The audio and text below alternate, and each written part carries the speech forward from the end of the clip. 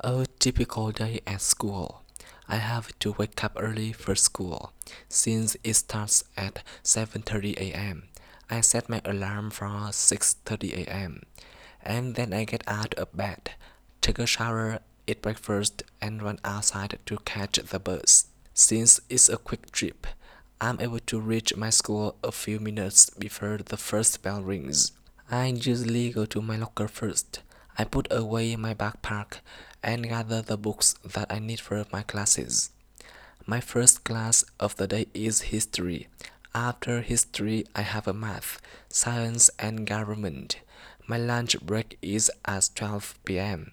and I chat with my friends as I eat a sandwich and some chips. Sometimes I'll be bad and eat a candy bar from the vending machine, but I try not to make it a habit.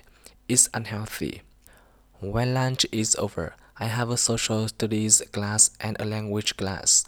My last class of the day ends at 3:30 p.m.